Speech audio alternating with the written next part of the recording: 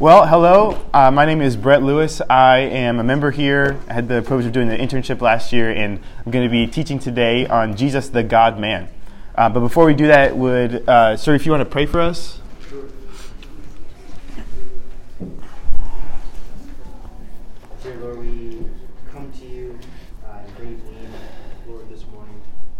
We pray that as we consider the text and the lessons today, Lord, that you give us eyes to see and hearts to receive the truth, to see the glory of Christ and how it can and should affect and change us.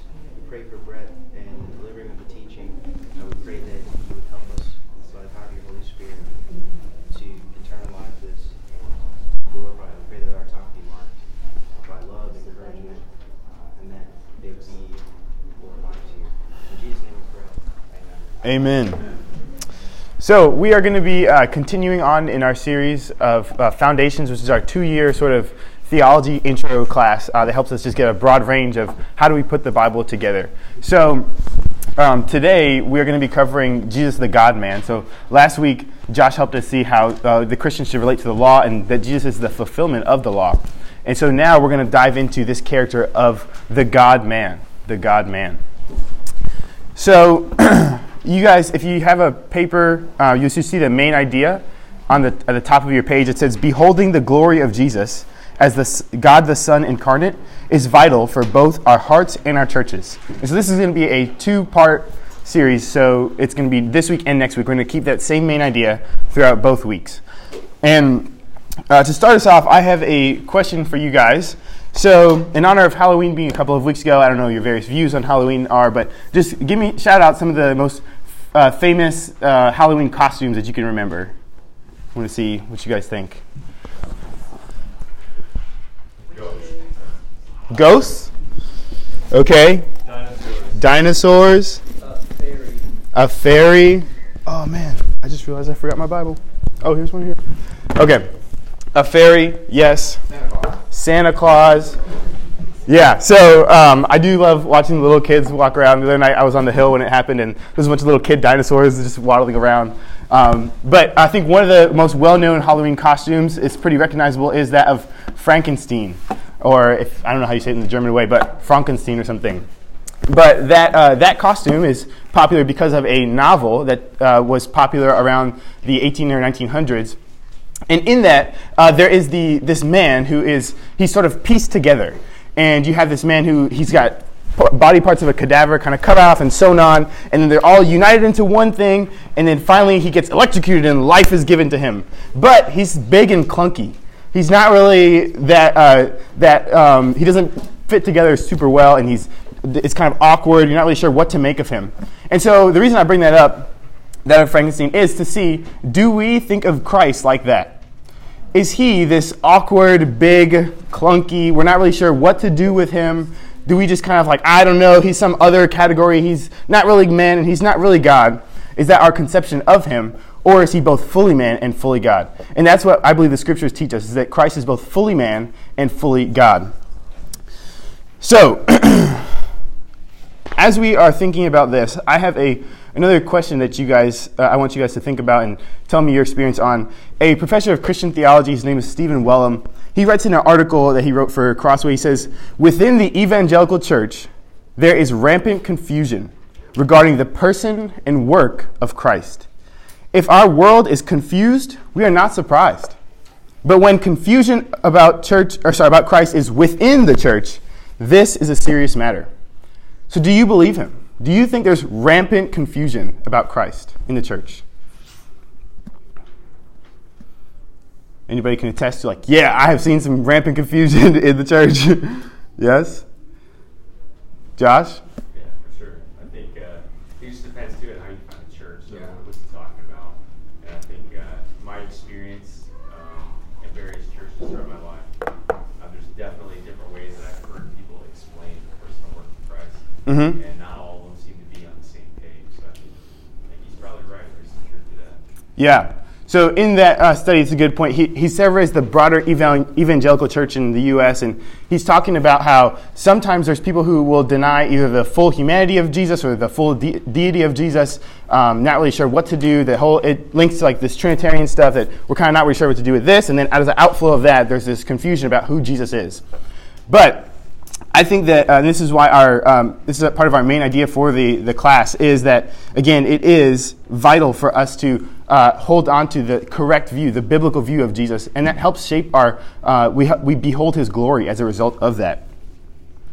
And so again, I think the main reason this is so important is because by getting this doctrine correct, we behold the glory of Christ, which is there's a quote on your sheet that's by John Owen.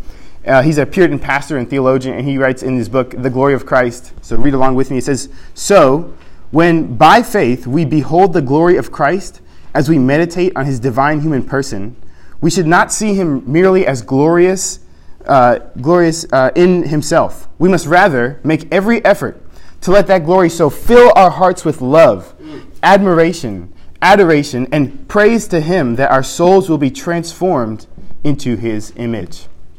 So, as we study these doctrines of the person of Christ as God the Son incarnate, our goal is not to stop at the awesome mystery that is seen in God adding humanity to himself, God the Son adding humanity to himself. But our goal is more so to let our hearts be filled with love and adoration and praise for Christ as we see how much he has done for us and how awesome of a Savior he is.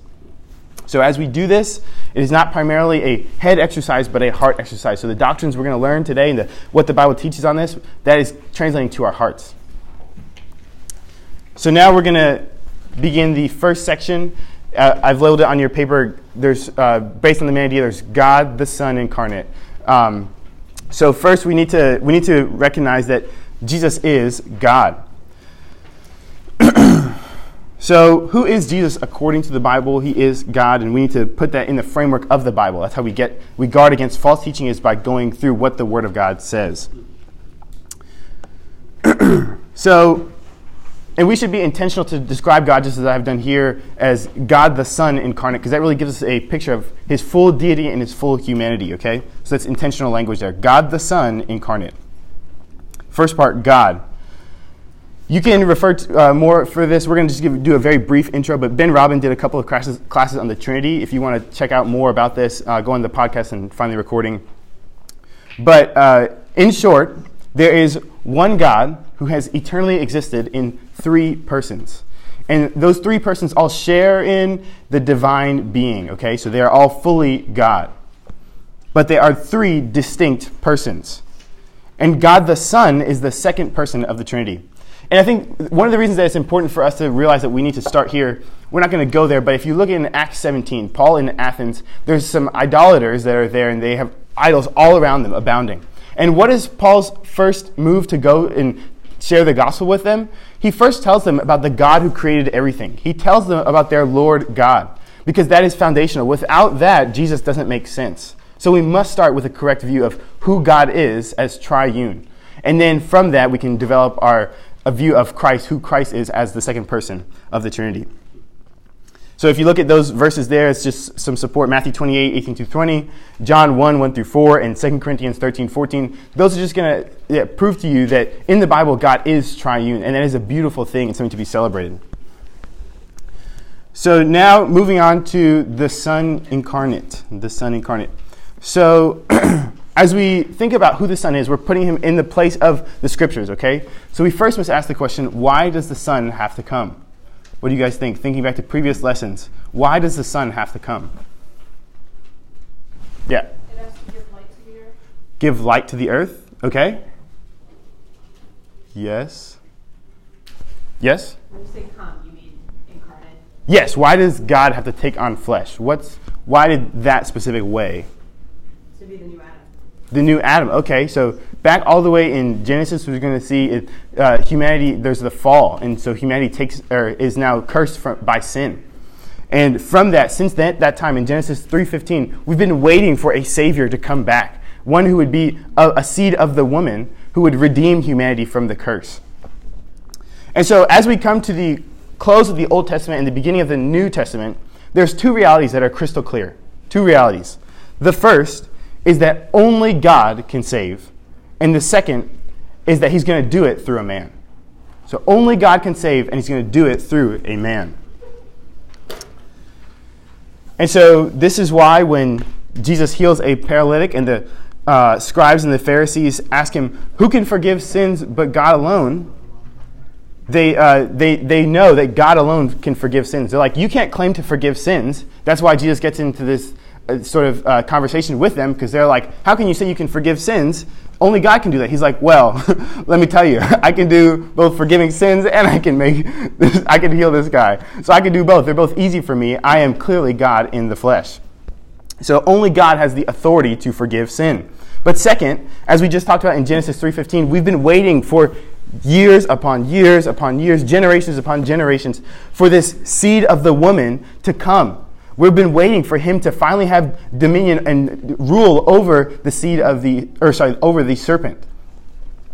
And so throughout the Old Testament, which is what we talked about, Ben and Josh a couple weeks ago, just how the covenants relate to each other, but these covenants are carrying us through, helping us to see, oh yeah, we're waiting for this seed to come. This is what he's going to look like. So we get more and more information about what he's going to be as the various covenants. And then in the Davidic covenant, we see he's going to be a king forever.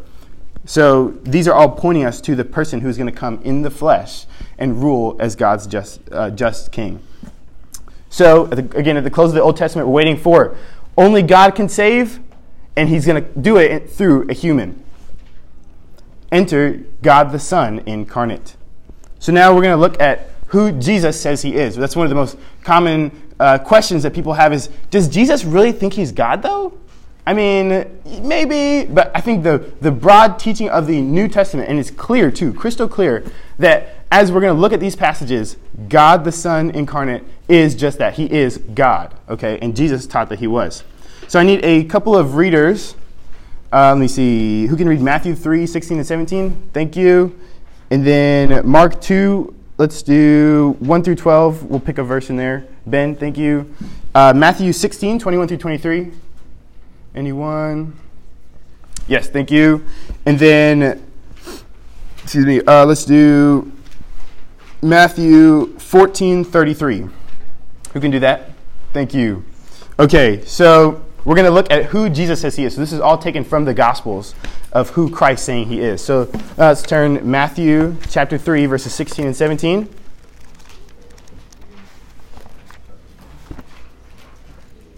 And when Jesus was baptized, immediately he went up from the water, and behold, the heavens were opened to him.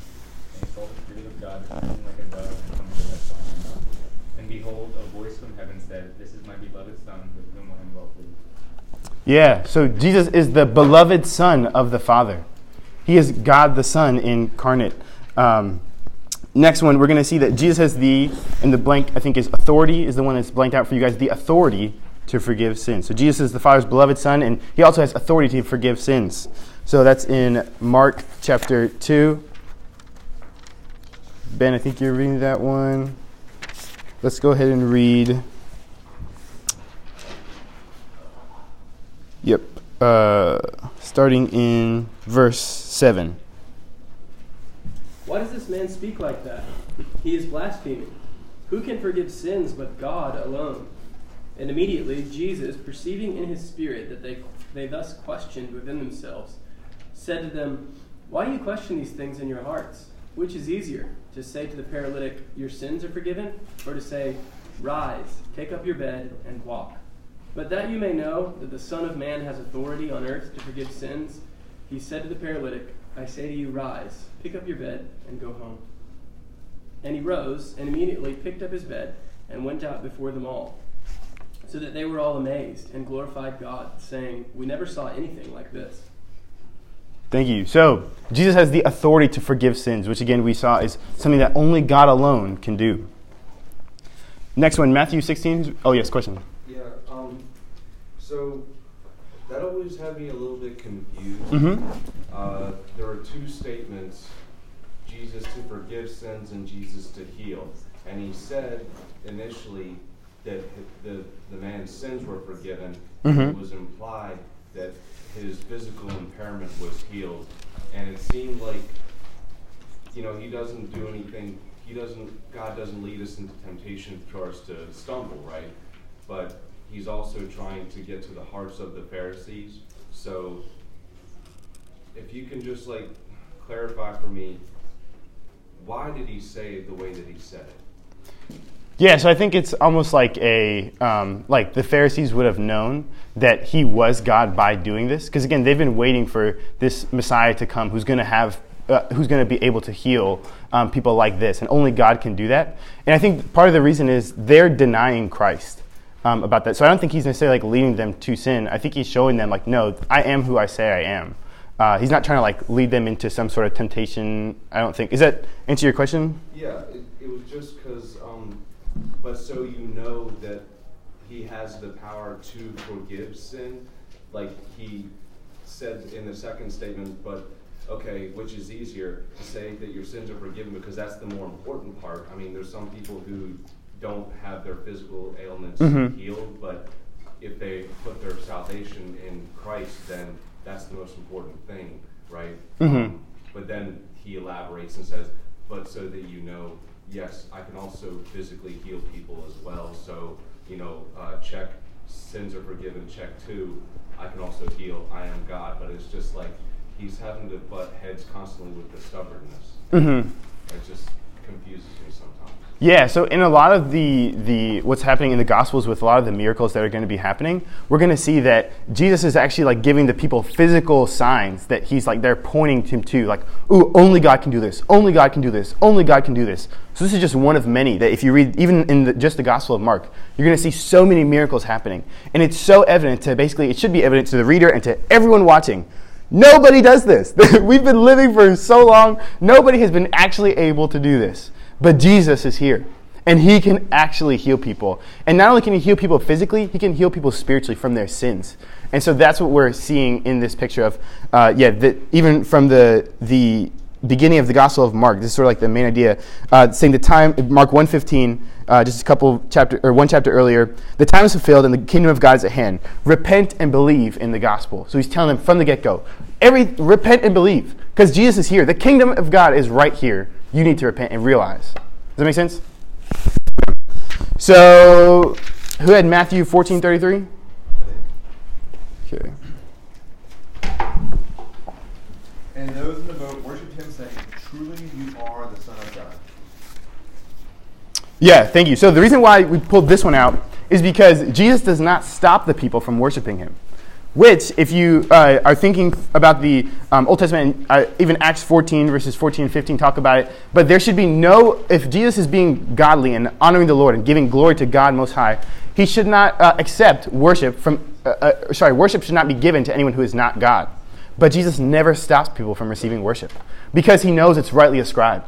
Because he is the God-man, therefore he is due honor and praise and glory. So that's why he doesn't stop anyone. Again, pointing us to his divinity. And then, did someone mark 1:15? Was something that? No, I just read that. Basically, we see that Jesus inaugurates the kingdom of God when he comes. And that is part of his claim, saying the kingdom of God is right here, okay? So, I think the clear New Testament teaching is that, not New Testament, just in the Gospels, is that Jesus saw himself as divine. Jesus saw himself as divine. He is God the Son, but he also, as Luke 2:52 says, increased in stature. He increased in wisdom and in stature. That verse tells us that he was both fully God, he was God, but he was also God in the flesh, okay? He grew just like we grew. He was hungry just like you're hungry. Jesus was parched, right? He was thirsty. There are all sorts of signs that he is really man he is actually flesh, fully man. Everything that you think, all these things, he was that. He was fully man. Okay, so as we go here, I think we're about to go into some other New Testament teaching on what the incarnation means and why we're thinking about this. But I just want you guys to think about, why is it important that we look at how Jesus did what he did? Why is it important that we look at the how? And to illustrate this, I want you guys to think about back in high school, back in the day. It's not back in the day for some of you guys. Some days it's in the one day, it's the future. But there's this sort of big idea. So if you're in high school or you've been through high school, there's this like sort of aura surrounding prom. There's this awesome like, ooh, prom. And one of the things that everyone takes into account is prom proposals. Prom proposals. There's this big sort of onus on the guys to do something big and crazy. And one of the reasons that I think we pay attention to that so much is that by seeing how someone shows their affections and shows their desires for someone, we learn more about them. We learn more about them by how they propose. Oh, you did it in this way. Oh, that was really creative. I see that. Oh my gosh, that was so cool how you did that. And so I'm sure that you guys hopefully can remember some of, maybe there was some crazy ones. They were like, that guy is wild, or something like that. But anyway, there's this. They show us more of who they are and the love that they have for the person that they're going to. Yeah. So when you're asking about the how, are we talking about the how of his entire ministry, or? Oh, good question. Sorry, I meant the how of how he comes to redeem us. So if Jesus is coming to redeem us, we have to look also not just that it's not just enough to say Jesus redeemed, like trust in Jesus, but how did he do it? That's also very important for us. That shows us more about who he is, and I think that's part of the motivation for Philippians 2, as we're going to look at in the coming minutes. We're going to see that the Christians are told to act a certain way based upon how Jesus has acted. So we're to look at how he did it also, and that's to motivate us in our lives. So now we're going to look at what do the other New Testament books tell us about who Jesus is. So can someone read John 1? I think this passage is very important for Christology, so let's just go ahead and read verses 1 through 18. Anyone feel? Thank you.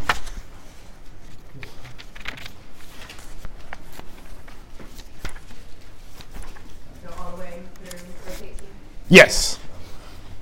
In the beginning was the Word, and the Word was with God, and the Word was God. He was in the beginning with God.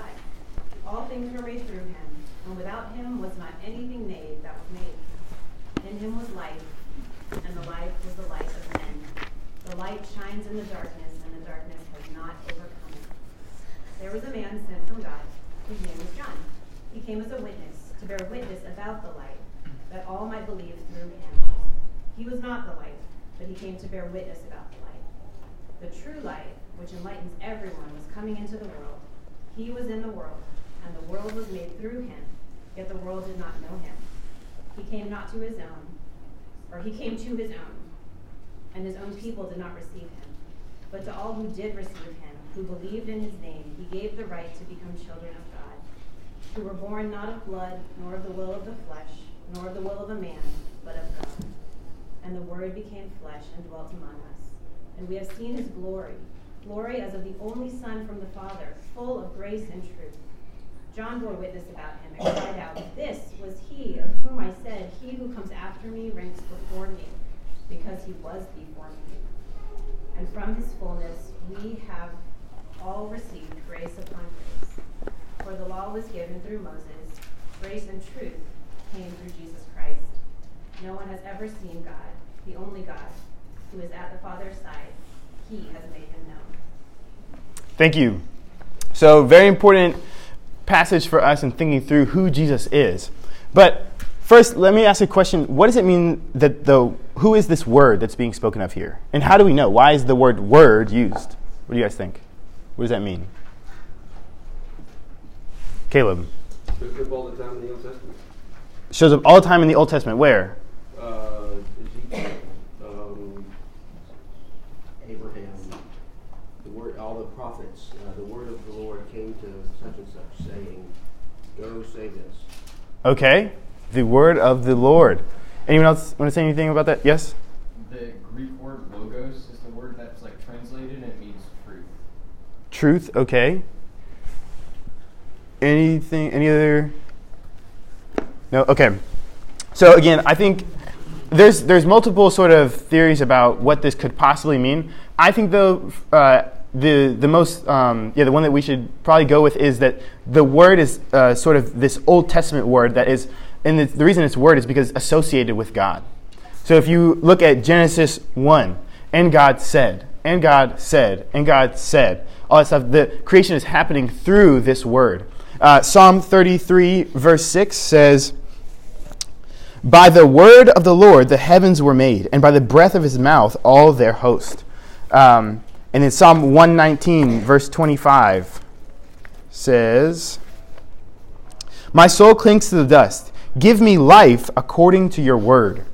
So I think that this word is, the reason why the title word is used here is that the word is God, but it's also distinct from God. So John 1, in the beginning was the word, and the word was with God. What does it imply that somebody's with someone? Alongside, that they are not that person, right? You can't be with somebody if you are that person. So there is two persons being observed here, okay? So the word was with God.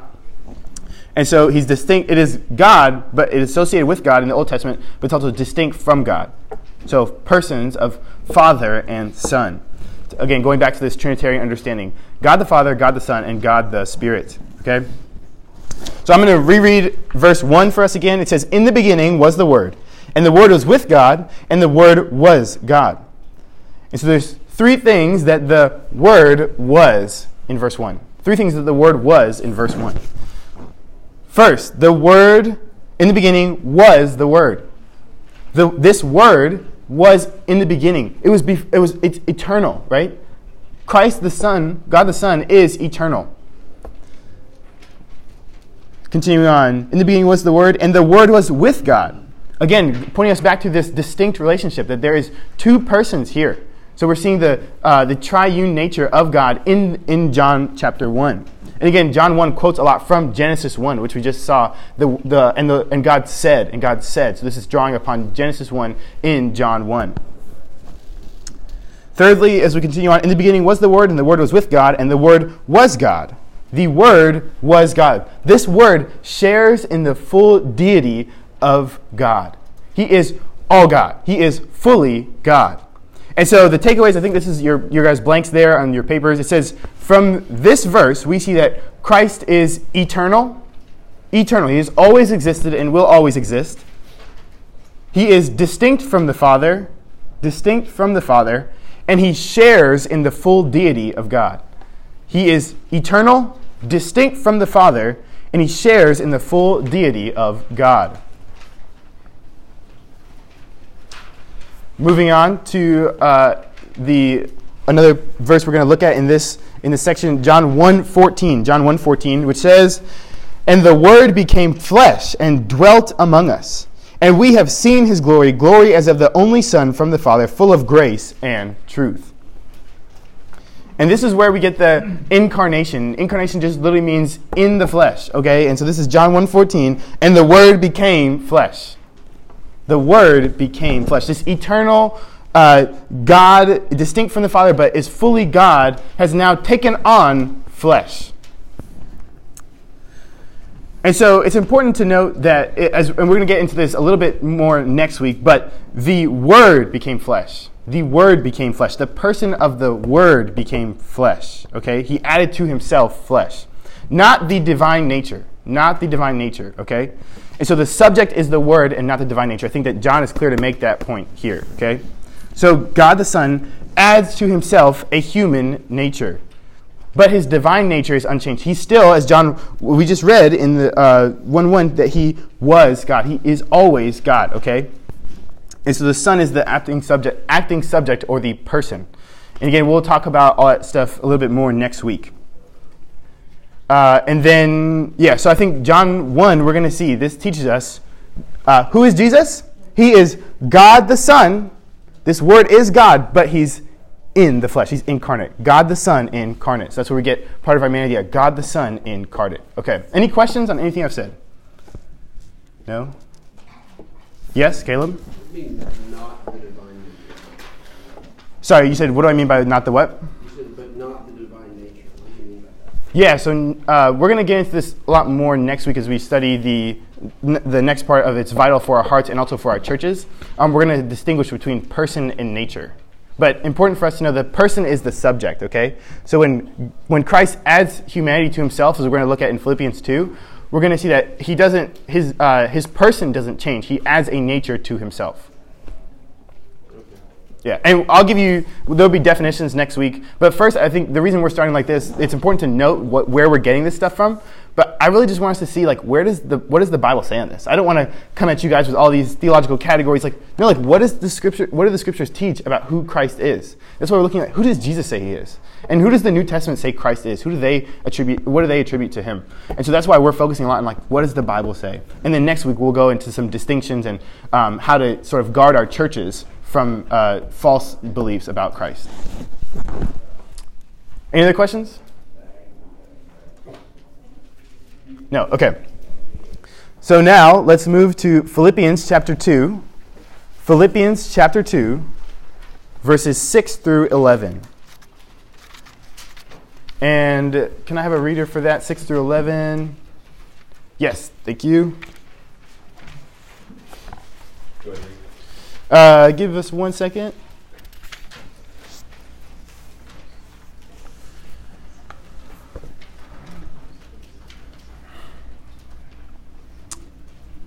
Okay, I think we're there. Philippians 2, 6 through 11. Who, though he was in the form of God, did not count equality with God a thing to be grasped, but emptied himself by taking the form of a servant, being born in the likeness of men. And being found in human form, he humbled himself by becoming obedient to the point of death, even death on a cross.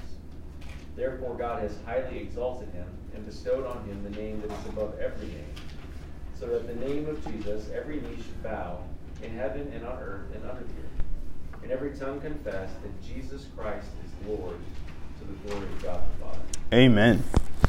Thank you. So, again, I remember what we started off this section saying, that how Jesus did accomplish this goal of providing salvation for humanity is very important. And so we're going to see the depths that he has gone through to come to provide salvation for us. And Philippians 2 is one of the most eye-opening and awe-inspiring passages of just the love that Christ has shown for us in taking on humanity, adding humanity to himself. So first, I think on your paper it has a summary that the Son, the Son humbles himself and is exalted. The Son humbles himself and as a result is exalted. So that's I think sort of like if you're going to put like the main idea of these verses, the Son humbles himself and as a result is exalted. So first we're going to begin with the Son. The Son. This Son is who? Who have we seen that this Son is? The Son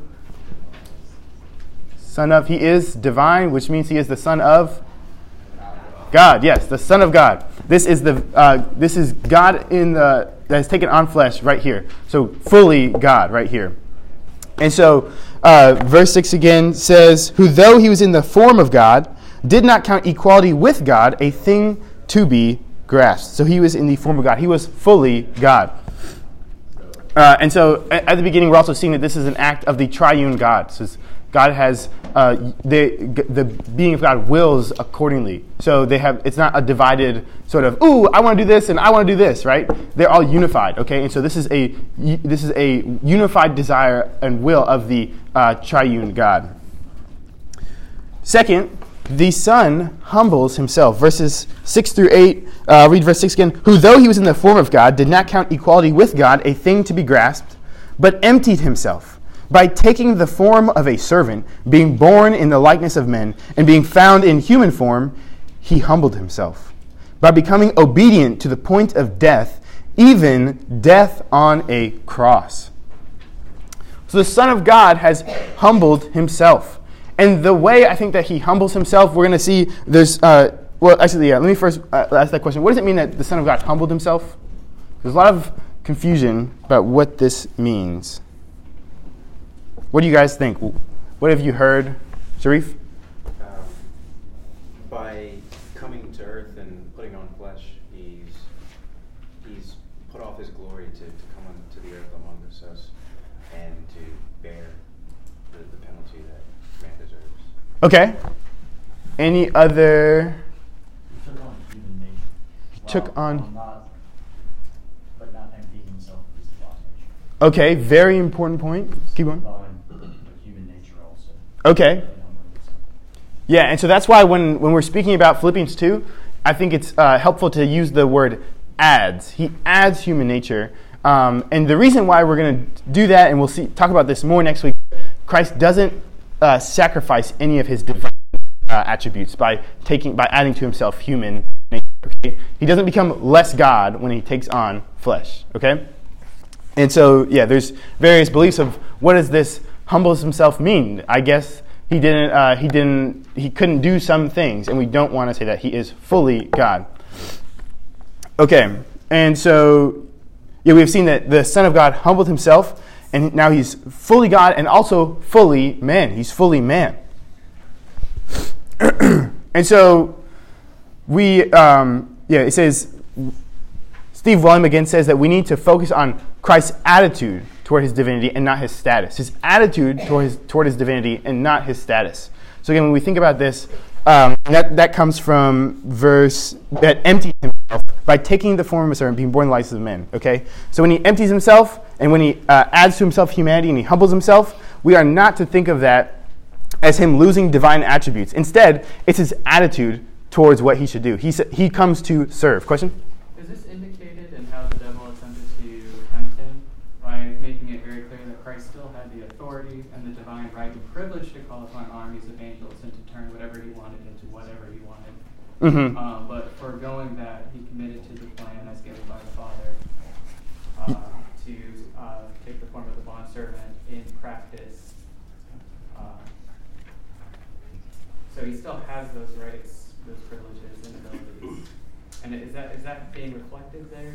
Yeah, so at any moment, Christ can have the full power of his because he is fully God. There is nothing that he has lost by adding humanity to himself. He is still completely able to do whatever God is able to do, which is anything, right? So he is fully God.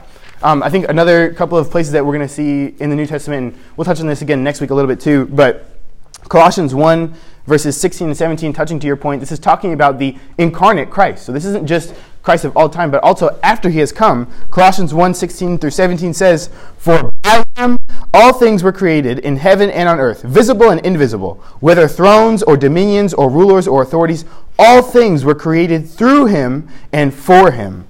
And he is before all things, and in him all things hold together." And that is just as true of him as pre-incarnate as it is post-incarnate, okay? So that it does not change. He did not sacrifice, he did not lose any of his divinity by adding to himself humanity. So we need to maintain fully God and fully man. And again, I think that the attitude thing that Wellum was saying a couple of minutes ago that I referenced, that we need to focus on Christ's attitude toward his divinity and not his status of divinity. His status does not change, but his attitude does. He is willing to serve, and he is the sent one.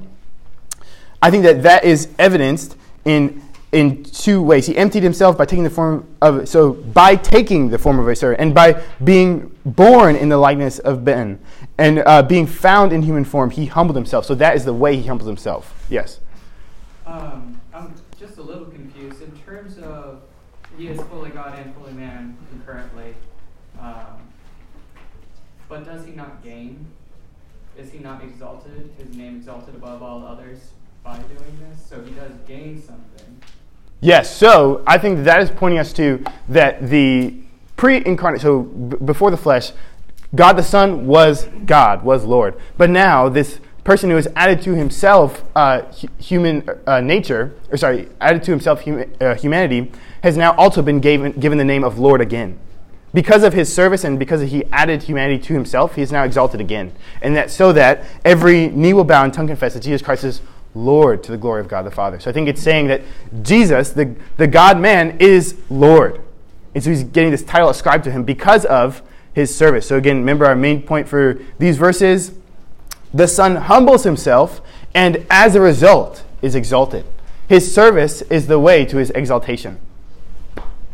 So I think that's also what the Messiah is supposed to be like in the Old Testament, as we see even passages like Isaiah 53, that this is going to be a suffering servant.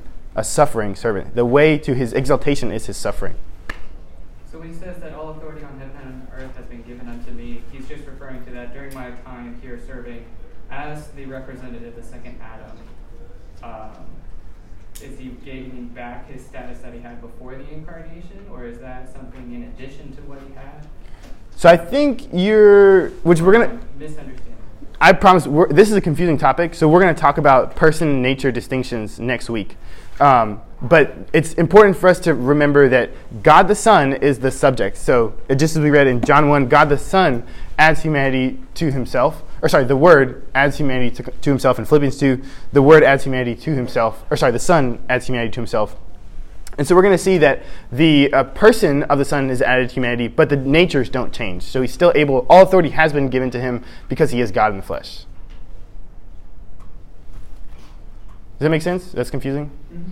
Okay. And we're going to have some definitions for person, nature next week, and we're going to talk about common, what we should believe, but also what we must not believe because it goes against the wrong way. So something I think would be really helpful for us to consider as well is that even though Jesus was on the earth walking in the flesh, he was not stripped of authority.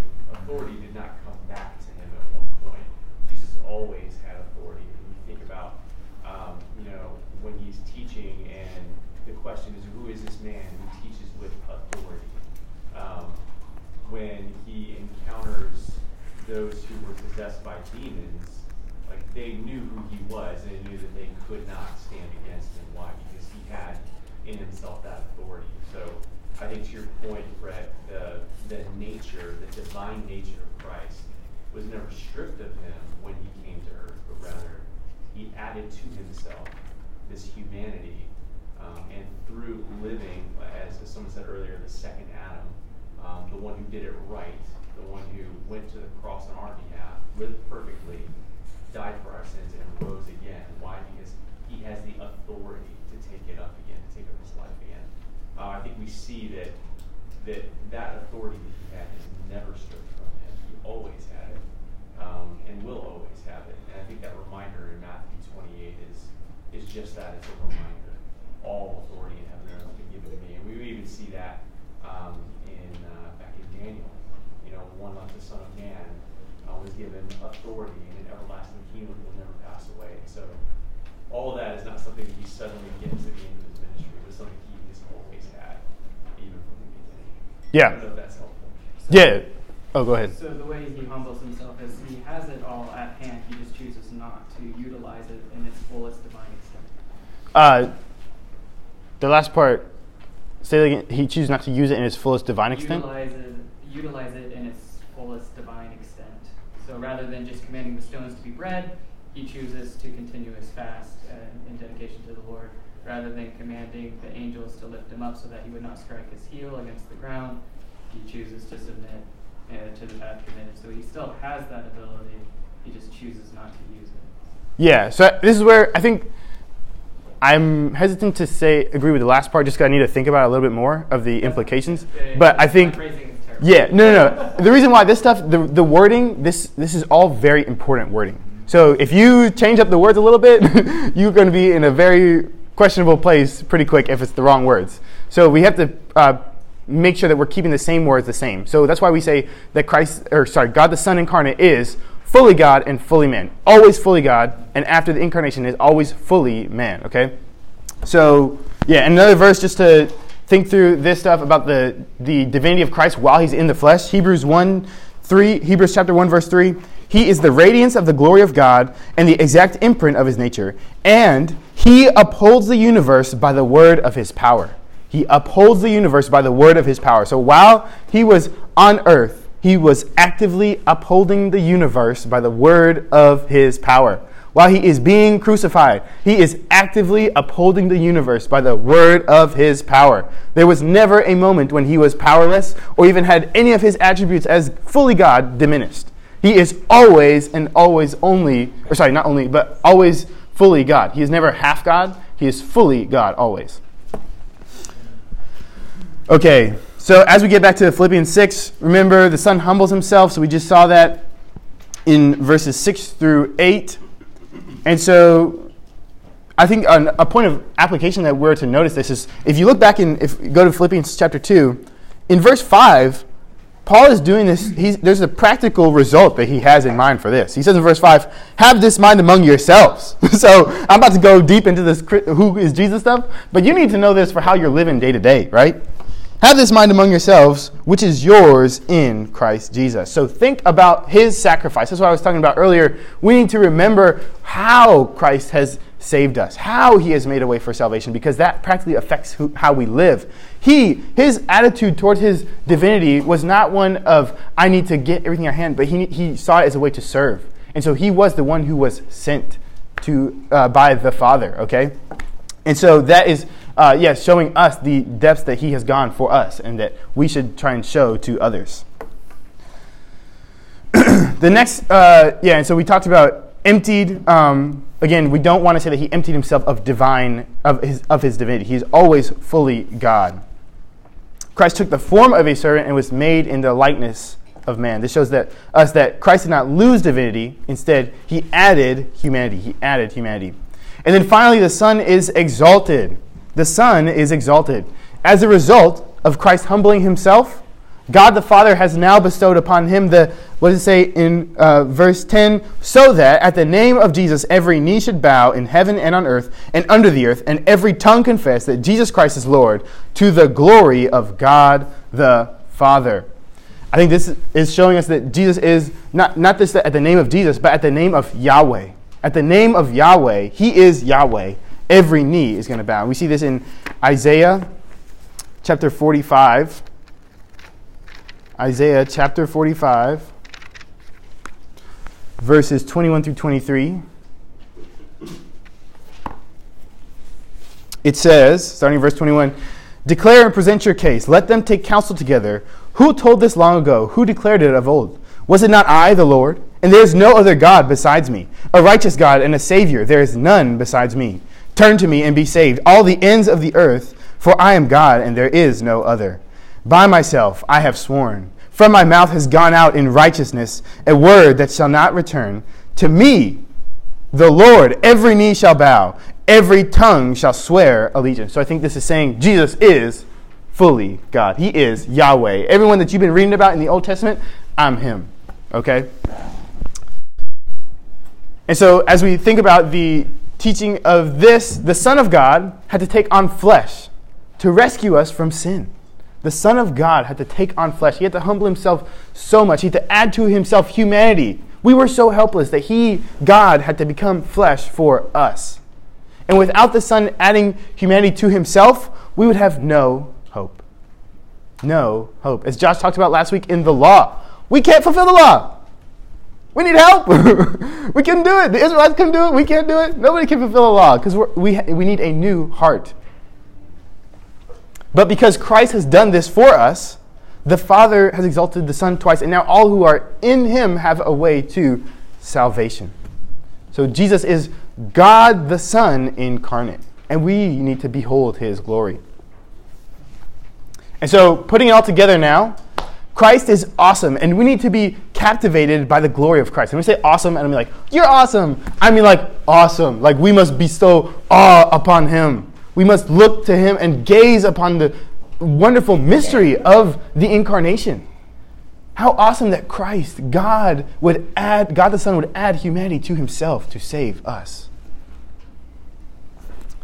And so we see what the Bible teaches about who Christ is. He is God the Son incarnate. The whole Old Testament is waiting for who would be able to save us from sins. Because God alone saves, and we need a man to do it. And so it's crystal clear that Christ, God the Son, is that very person. And so as we are concluding now, I wanted to pause here and camp out on a couple of applications. Just for, I think we should, again, back to our main idea, we want to behold the glory. We don't just want to know, oh yes, Jesus is God and fully man, and we have the right language. No, we want to look to Jesus. We need to look to him. Jesus, change my heart. Show me how much you have done for me, what you're like, and how much I should love you. And so I think, one of the ways that we can apply this is God humbled himself for you. If you will trust in him, he has taken the penalty for all your sins. He has washed you white as snow. God has humbled himself for you. Number 2, God added flesh to himself for you. He took on, can you imagine, God has literally never had any limitations, and he took on our flesh. You know how we get hungry all the time, and we're always tired, and we're always like this thing, all this thing's going wrong. Jesus took on that for us. There was no need for him to experience hunger or thirst or any of the normal human things that we go through, and he did that for you. He added humanity to himself for you. And third, God the Father provided a way for salvation through his Son. The reason that we're expecting this God-man is because we need someone who can live righteously for us. He is the new Adam who is the best Adam. Okay, he does what Adam should have done, and he fulfills the law so that all who are now in him have righteousness, have a way to life. Any questions about anything? And then I'll read one last passage, just because I think it's a cool way to conclude, and then we'll be done. We'll pray and done. Any questions? Sharif. I guess maybe one more time, if you talk about the full thrust of like the humbling, what it means that Christ humbled himself. It seemed like there was a lot of aspects to that, but I mean, if you could capture it in one, I guess. Yeah, I think I would just say, God the Son adds humanity to himself. He adds humanity to himself. Ben, would you add anything? Okay. Josh? Can I share a verse of that? Yeah. 2 Corinthians 8, verse 9 says, "For you know the grace of our Lord Jesus Christ, that though he was rich, yet for your sake he became poor, so that you by his poverty might become rich." And that, even though he adds his humanity, when he becomes man, he has a position of like just being with the Father in extreme comfort. He takes on flesh and lives in a human body that has brokenness and fragility, and then he dies on the cross, right, for our sin. So that positionally he becomes poor as this servant king. And I think that's how he didn't give up any of his divine nature per se, but positionally when he became man, it was just a position of poverty. That's part of the humility that Paul's talking about in Philippians. Yep, he did not come to be served, but to serve. Any other questions? Yes. So I've heard people from other faith systems. Like, do you mean Christians or? No, like okay. non-Christians talk about the phrase God being fully God and fully man as a contradiction. Like, how can a person be fully God and fully man? And so, what would be your response to that? Yeah, so I think that's a really good question. I think at one level, I think this is what the Bible teaches, right? So we believe this is God's word to us, and this is how salvation had to happen. But there is always going to be mystery to this, right? There's never going to be like, oh, this makes complete sense that God is, or that the person of God the Son, Jesus Christ, is fully God and fully man. That doesn't logically, like, there's going to be always some sort of like, I don't know how this happens, right? But we can press into a lot of what the Bible teaches and make sense of and look at a lot of what the Bible is teaching us about who Christ is. So yeah, I think ultimately like there is mystery, but there's that's like showing us the beauty of God, that he would do this that we don't understand, I think. So would anyone else add anything to that? So the only other thing that I'd add to that, I don't know if this is even helpful, but I'm going to say it anyway. Our God is God, right? So we have to begin there. He is a supernatural, all-powerful being, and the things that he is able to do, we're probably never going to understand that. Our God is an omnipresent God, which means he is equally here in this place as he is in Paris today, or on the moon. Anywhere in all of creation, he is everywhere all at the same time. And so to try and comprehend that from our limited perspective is very, very challenging. But we, like you said, right, we have to trust God's word says that his ways are above our ways, his thoughts are above our thoughts, and the way that he accomplishes these things. There's going to be some mystery to that. There's going to be some ways we're not going to quite understand now. What we see today, we see through our human, broken, sinful lens. But one day in glory, we will see all things as they are meant to be seen. And so, yeah, I mean, I don't think there's a way that we can draw a calculation to say that somebody is 100% this and also 100% this. Mm-hmm. I mean, that's just not going to work out. But yeah, I don't know if that's helpful. Yeah, and I think too, I think part of the tension that we want to kind of just push a little bit more on what does it mean for God to be fully man, for God the Son incarnate to be fully God and fully man. So I think there's two sort of this makes complete sense and I understand everything, or I understand nothing about this, I'm not even going to try. So we don't want to do that, I'm not going to try, because we're trying to understand and use definitions and terms, what does the Bible say about who Jesus is? Because we learn more about him through that. Yeah, I'm thinking about that question too. I don't know, again, if this helps too, but I was thinking of an analogy for it. So I know to be careful in how we apply certain human things to divine things. But the president has an awesome amount of power, a lot of power, right? But he's still human. He can still die. So multiply that, by whatever, and then you have the nature, the divinity of God, the awesomeness of it, and then I think when it's saying fully man, it's that to still have the nature of mortality. It's not the human nature of our failings and everything. It's the mortality of our physical body is what he took on, because he went to the cross and died. It says in his word that he died, he gave up his last breath, and he died. And to what you were saying before as well, that even though he died, the Son perished on the cross. The Father is still in heaven, and everything is still the same. So it's not like God died and then the whole, all creation crumbled. Yeah, so we'll talk about that a little bit next week too, just how we think about that. We're out of time. I'm going to read Hebrews chapter 2, verses 5 through 8 just to conclude us, and then we will pray and be adjourned. So, Hebrews chapter 2, verse 5 says, "For it was not to angels that God subjected the world to come, of which we are speaking. It has been testified somewhere, 'What is man that you are mindful of him? Or the son of man that you care for him?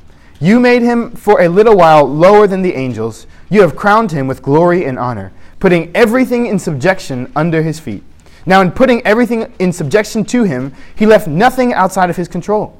At present, we do not yet see everything in subjection to him, but we see him for who a little while was made lower than the angels, namely Jesus, crowned with glory and honor because of the suffering of death, so that by the grace of God he might taste death for everyone. For it was fitting that he, for whom and by whom all things exist, in bringing many sons to glory, should make the founder of their salvation perfect through suffering.